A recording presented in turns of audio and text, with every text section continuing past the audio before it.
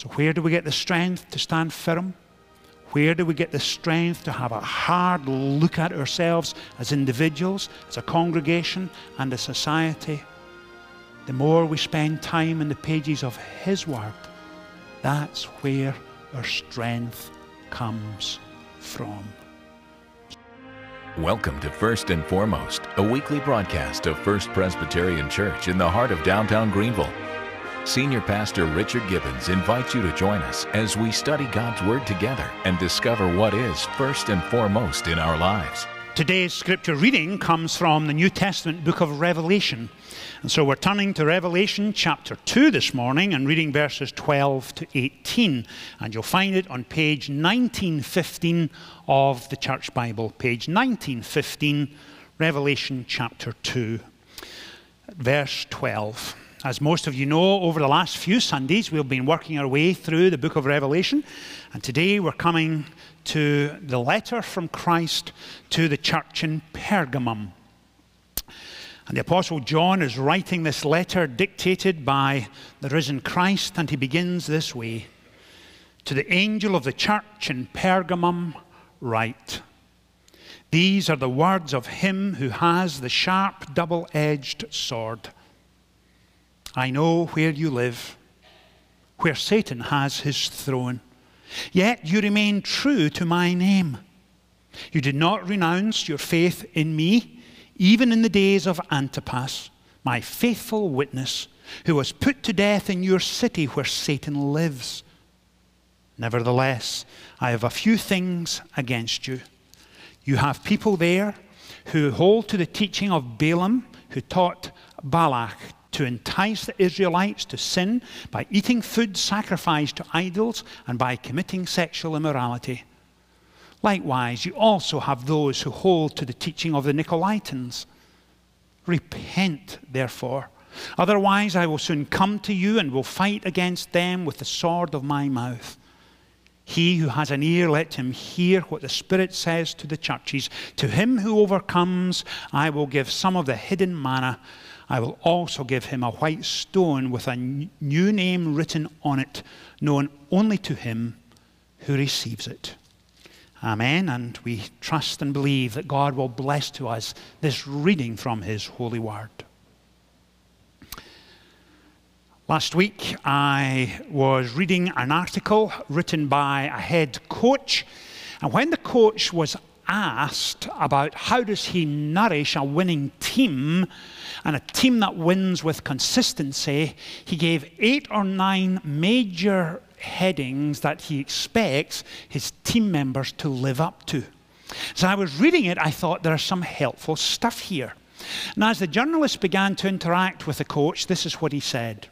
He says, in order to nourish a winning team and a winning culture, we need to focus on commitment, responsibility, accountability, integrity, respect, trust, leadership, courage, compassion, service, and humility. He says that's how you develop a culture of a winning team. And when I read that, I found myself so engaged in it, I began to think of that broader sense. What do you mean when you talk about a culture? Well, for the first 1700 years in the Western world, we thought about culture as it relates to horticulture or agriculture. And in essence, the picture in our minds was this, that we come to a piece of land, especially if you're in a farming community, and you till that land, and you fertilize that land, and then you plant, and then, of course, you provide enough sunshine and water in the hope that it will grow something of significance and value, a produce you can eat. In other words, they are taking the bare essentials of what they have, they are cultivating and nourishing it to produce something good and valuable and worthwhile. And that's what culture meant for those first 1700 years. But around the 17th century, it began to take on a wider meaning. And it began to take on a wider meaning in this sense. It began to be talked about in terms of education, philosophy, art, music. And in the 17th century, when someone was considered cultured, they were considered well educated. But in the 20th century, it took on a new meaning. And it moved from educated to a comprehensible meaning of this. Everything became part of the culture. Sociologists and anthropologists in the 21st century would say this: culture is the shared beliefs and values, the shared conventions and social practices of a subgroup or an entire society in which we are taking all of the raw material and experiences of everyday life, rearranging it, cultivating, for want of a better expression, in order to express meaning, in order to express what we think is good and true, real and important. And so when the coach talks about nourishing a culture that creates a winning team, that's what he was talking about. Taking the basic experiences of all of his players, giving them a greater experience, reining them in, giving purpose and direction to his team, giving them a sense of we can do this, and he's nourishing a winning team. He's creating a culture. Now you may be sitting there this morning saying, Richard, okay, I get that, but you also talked of culture in regard to music, theatre, education. How does all that work? How does culture, how does the analogy work with music, for example? Well, of course, the composer takes the various notes, arranges them in a method that others can identify with, others can often, and good night, how often have we heard a piece of music that's moved us and we think, okay, I get it, that's what's going on there. When it comes to soundtrack, let's have a think, about the middle of December, my son Michael and I went off to the movies one night. And we sat there, and as soon as the soundtrack was played, the movie hadn't started, as soon as the soundtrack came on, the entire theatre applauded. I'm going to ask John if he can play the soundtrack for us, because as soon as you hear the soundtrack, you know what's coming. There's an expectation, a sense of what it should be like. John.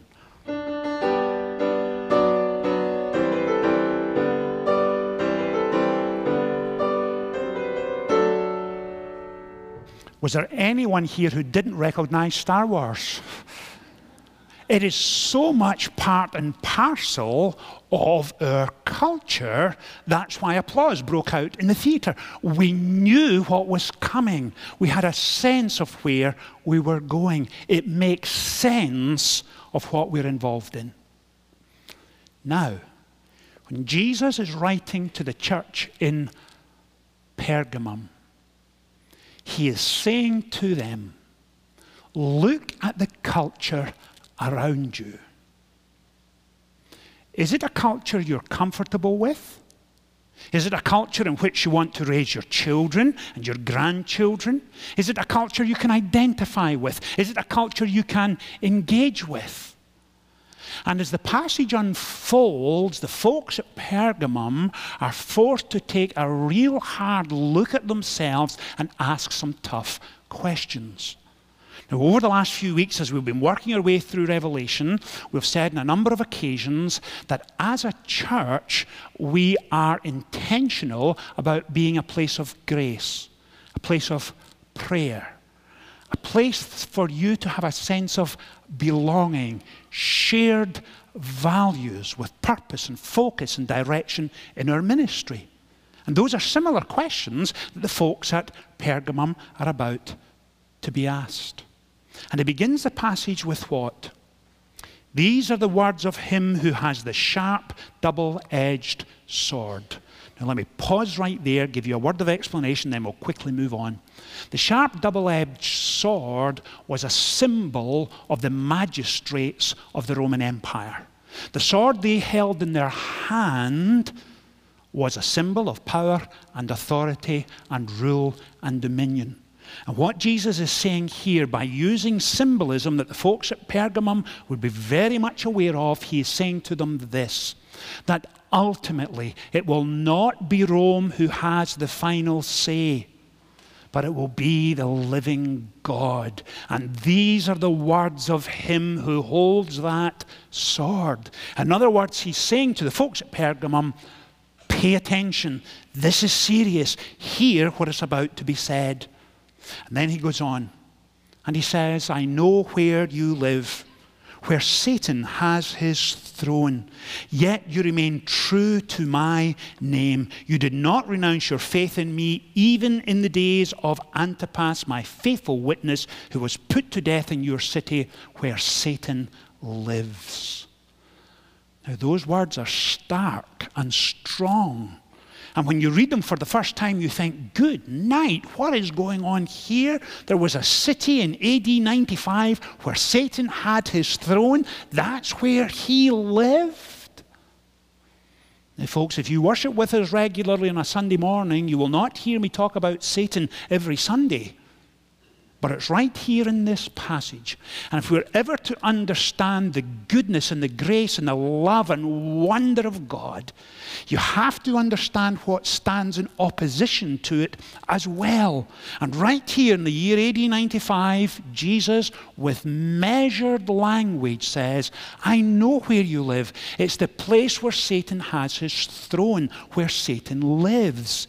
Now, you think, how on earth can Jesus say that? Well, it's for several reasons. And the first is this. If you were a citizen of Pergamum back then, you would know that it was a city who was the capital city of the Roman province. It was ruled and governed by Roman magistrates. It had a library of over 200,000 items. That was impressive. It would be impressive today, never mind back then.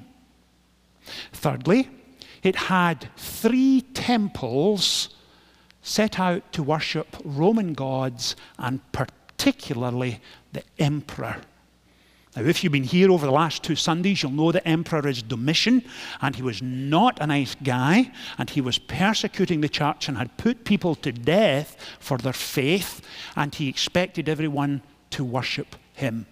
There were several other temples relating to Greek and to Roman gods as well, and temple worship was a big deal back then. Huge deal. It dominated the entire city with the number of temples. There are probably somewhere between 6 and 7. And clearly, as you go on reading the passage, Jesus says, I know where you live, and I know that is where Satan has his throne. And there was significant pressure being brought on Christians back then to compromise their beliefs and be involved in emperor worship. And what's more than that, this also took place. If you were never seen at the temple offering food to sacrifices or to the emperor, you became an individual whom people kind of held at arm's length. They were a little suspicious of you.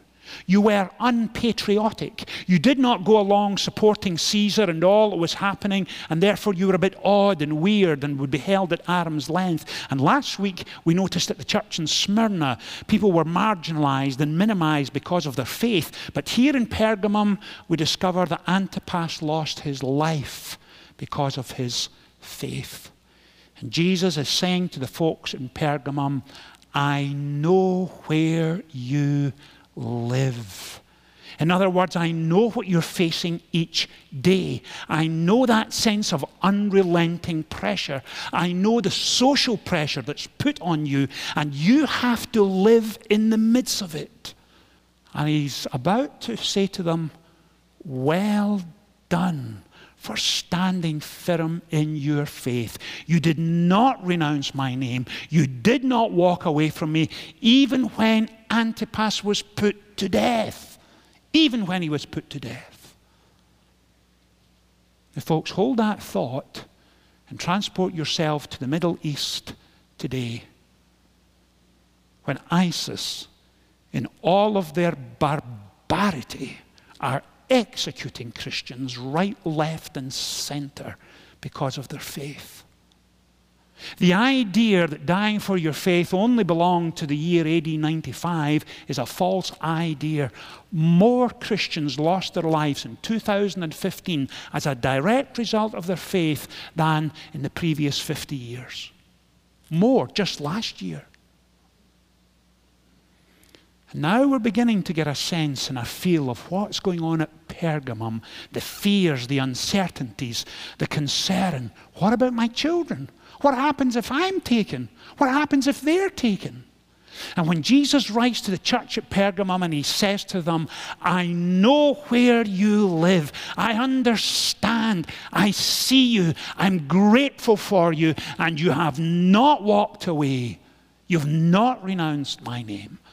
And I imagine the sense of relief just washing over the folks at Purgamum as they hear that letter from Jesus. Quite remarkable. He begins with encouragement and strengthening the folks, and then he highlights where they need to, areas of growth and development. And he's crystal clear about it. And he says, nevertheless, I have a few things against you. You have people there who hold to the teaching of Balaam and who taught Balak to entice the Israelites to sin by eating food sacrificed to idols and by committing sexual immorality. Likewise, you also have those who hold to the teaching of the Nicolaitans. Repent, therefore, otherwise I will soon come to you and will fight against them with the sword of my mouth. He who has an ear to hear, let him hear. What is Jesus challenging them to do? He's telling them in many, many aspects of their lives they are doing a remarkable job of faithfulness and consistency. And then he says, but nevertheless, there are some among you who are teaching and involved in sexual immorality. And why is Jesus saying to the folks in Purgamum, why is he highlighting this issue? He's highlighting the issue for this reason. Now remember where we started this morning. A culture does what? Reflects the values and the focus of the people who inhabit that culture. And the folks who were inhabiting Purgamum not only had all of these temples to emperor worship and pagan worship, Greco-Roman gods, they also had immoral behavior going on in those temples. And it was so common. It was an everyday experience. And it was considered absolutely normal for a man to go to one of the temples to worship and become involved in immoral behavior either before his worship or after the act of worship. Now, both you and I know that that is so distasteful, so utterly appalling, there was no act of worship taking place. And what Jesus is saying to the folks in Purgamum is this. Culturally, you are surrounded by one temple after another, after another, after another, but it is a dead, mechanical religion of no significance and no value. In fact, it degrades those involved. That's the point he's making. And he's saying to the folks in Purgamum, is that the culture you wish to raise your children and your grandchildren in? Is that something of significance and value? Is that, are we describing that which is good and helpful and healthy? It was the opposite. And that's why, with considerable anger and distaste, he says, you are in a culture where Satan has his throne. It's where he lives, right there. That's what was going on. Now, hold that picture. Let's seek to apply it to ourselves today. We live in a day and age where compromise of beliefs is often slow, silent, and subtle. That's how erosion works. Slow, silent, subtle. You almost never see it coming. And we find ourselves as Christian people seeking at a congregation and as individuals and in our families and in our homes to nourish spiritual excellence in order that we can impact the culture we live in. But I often wonder if the culture isn't having more of an impact on us than we are on it. And the very issue that Jesus mentions here is a very real issue for us in 21st century Greenville, and it's that of sexual immorality. You only have to put on the television set and flick through several channels. And it's not only late at night, sometimes the middle of the afternoon. You find yourself aghast, thinking, what on earth has happened here? Because as individuals, as a church, as a denomination, we take a very firm stance on sexual ethics. We're absolutely convinced that the Scripture teaches this: fidelity in marriage, faithfulness in marriage, and chastity in singleness. In other words, intimate relations between a husband and a wife are exclusive to and restricted to marriage. Why? Because it is so intimate, so tender, so sacred, that we would never want to break those marriage vows, ever, despite the temptation of the culture around us. And so when your grandchildren or your children come to you with a question relating to sexual ethics, your job is simply to say, do you want God's very, very best for you? Or do you want to settle for something less? And as Christians, we seek to impact the culture around us. We are called to be salt and light. We're not called to take our sexual ethics from the media or the gossip columns or the folks in our work office or the folks in our neighborhoods or from the movies. We are called to take our sexual ethics from the Scriptures, and we do so gladly because we know that is God's perfect and good will for us. And we know it in our own experience as well. Because when an individual compromises the sacredness of those marriage vows, it always, always, always ends in disaster and pain and the fracturing of a relationship. Always. And so as he's saying to the church in Pergamum, look around at the culture around you, and are you willing to stand against it and say, I will not go down there? And what's more, I think it is cheap and degrading and filthy, and I will not go there. When we, as the church across the United States, take a single stance on this issue, the culture will listen. But if we say, it's no big deal, it really doesn't matter, we in fact have become the culture rather than standing against it. Now remember where we began. We began by saying what? That our job in terms of our faith is to what?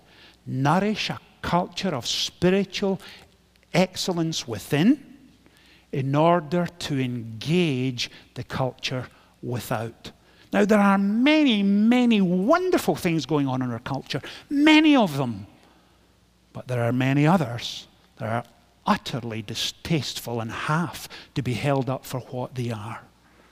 Now, please understand this. Once you take that stance in your personal life, once you take that stance as a congregation and a denomination, that will not be popular. It will not be well received. But what Jesus is doing is this, saying to the church in Pergamum, just as much as he is saying to us, that when we engage with the culture around us, we do so in a manner that is winsome and attractive and wholesome and shows what? The wonder and the love and the grace of God. And to finish, when Jesus writes to them and says, now repent. What does he mean by repent? Repentance means this, that you were set in heading in a particular direction and you come to the point where you realize it is a disaster and you turn and you walk the other way. You don't hang out back there. You turn and walk the other way. And that's why Jesus closes by saying to them, to those who overcome,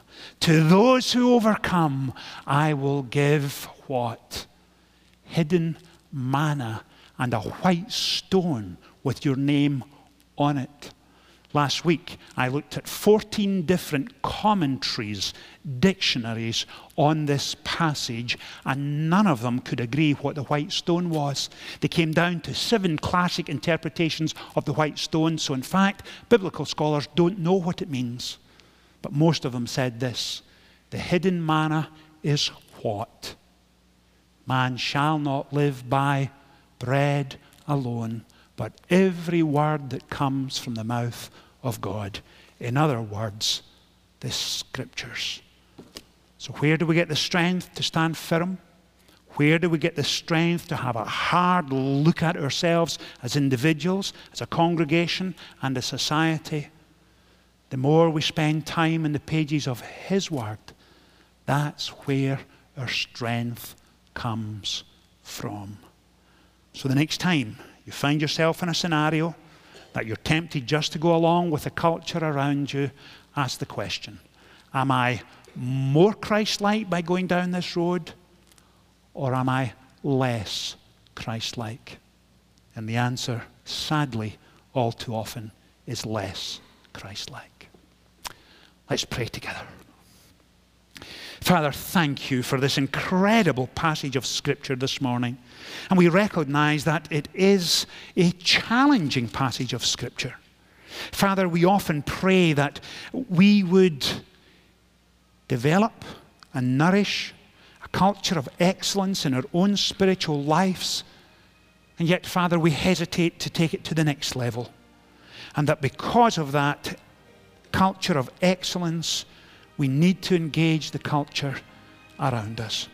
Father, help us, please, to take that seriously in our own lives, in our corporate lives, and in the life of the church across the United States. May we please be known as a people who are faithful to you and faithful in every area of our lives. Father, strengthen us, walk along with us, enable us by your grace to stand for you and show consistency in our living. In Jesus' wonderful name we pray. Amen. If you're interested in membership at First Presbyterian or want to learn more about our church and denomination, join us for our next First Look class on Sunday mornings. Register by calling 235-0496 or email us at contactus@firstpresgreenville.org.